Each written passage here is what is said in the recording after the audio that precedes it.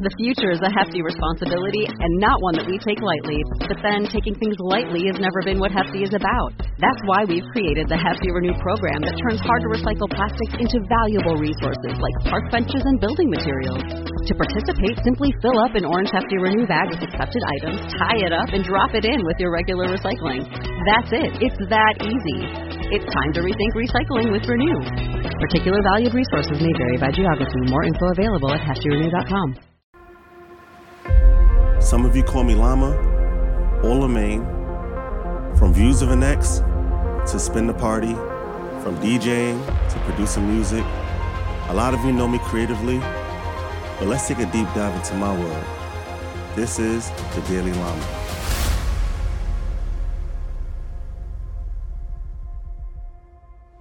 Right. It's good to see you again. Good to have you on my. This is my new show. This is a new show. It's a whole new show. A whole new show. I thought it was just Patreon for the other show. Yeah, but it's a whole new show.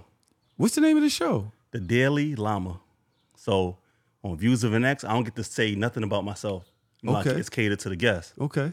People want to know a lot about me. They think all types of shit. They think you're just from the Bronx and you don't pay for people's dates. See, I don't want that narrative. So I need to tell people more about myself so they can build their own narrative. All right, let's do it. So I'm here. the reason I reached out. The rumors about LaMa. Yeah, He did so not try to steal none of the singles off my floor. He did ask me why there's a $100 bill on the floor. That's... I had to tell him it was fake. Ever since I told him it was fake, he never looked back at it.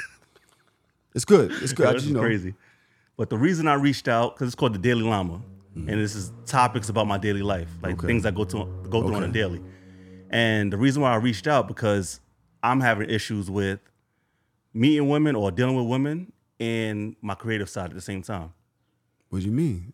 So when it comes to dating women, they always want me. They want me around. They want niggas. They want sex 4 times a week, 5 times. Yeah. Yes. So I can't. Yes. Me doing my podcast, me working full time.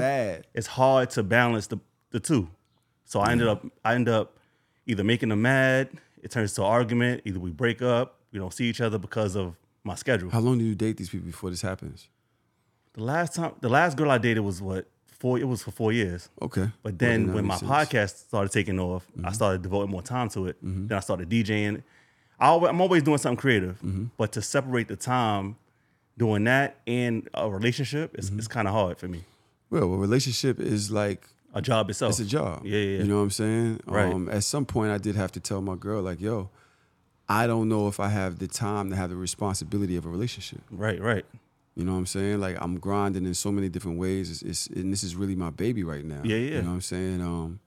I'm not ready to retire. I'm not ready to just be at home and fully immersed in just giving my girl the world. Like, right. That's a part of it. Yeah. But it can't be my everything. See, you had that issue. I've had that issue. But when I look at, from the outside looking in, you're in a relationship. Y'all been together for some years. 4 years. You said today is your anniversary. Today's our 4-year anniversary. Congratulations. And I'm here 4 with years? You. Yeah. And I'm here with you. So that's going to say a lot about but that. from the outside looking in, it looks like you got all the time in the world. You're in really? Home Depot back and forth. You got wine. You collecting wine. Yeah. You doing 3D models. You doing mad stuff in one. Nobody ever see you work like that. And you got 2 separate podcasts. And you do other shit outside of that. So it's like, how does he balance all this time and still have a successful relationship? It's mind-boggling to me. So that's why I reached out to you originally. Well, I want to say to you that I would never tell somebody to try to do what I do. Hell no, I ain't got that much energy. Yeah, I'm at peace when I'm busy. And yet, I realized that I do need time for myself. I found out years ago the word monetize. And one of my friends told me, he was like, yeah, I try to monetize my friendships. And I was like, man, it's kind of corny. Yeah. 'Cause I was like, damn, nigga, I can only be cool with you if we get money together. So at that time I felt that way until I realized that I had gotten to a point where I monetized all my time. Everything that I've done or I'm doing is towards a goal. Every single thing I'm doing at this point in my life is towards a goal. Even if it's taking care of my kids, there's a goal in that, right? Yeah. There's a goal in going to Home Depot. I'm trying to build a kitchen. There's a goal in doing this. Getting my little mini me was, this was supposed to be branding for the show. It was supposed to be me and Lou. But Loon wound up going to do something else that day, and I was like, fuck it, I'm going. And I wound up getting my mini-me done. But that was branding for the show. Yeah. Hold on, don't leave me, bro. Hold on. So, yeah, to bring it back home, I would never tell somebody to do that because you don't want to miss the smelling the flowers part of life. Yeah. That one day you're going to wake up and you're going to be old and you're going to have to spend all this time working. Yeah. And, where's life in that? You ain't supposed to sell your life off. You know what I'm saying? Like, you got to live your shit. Yeah. So I wouldn't tell nobody to do that.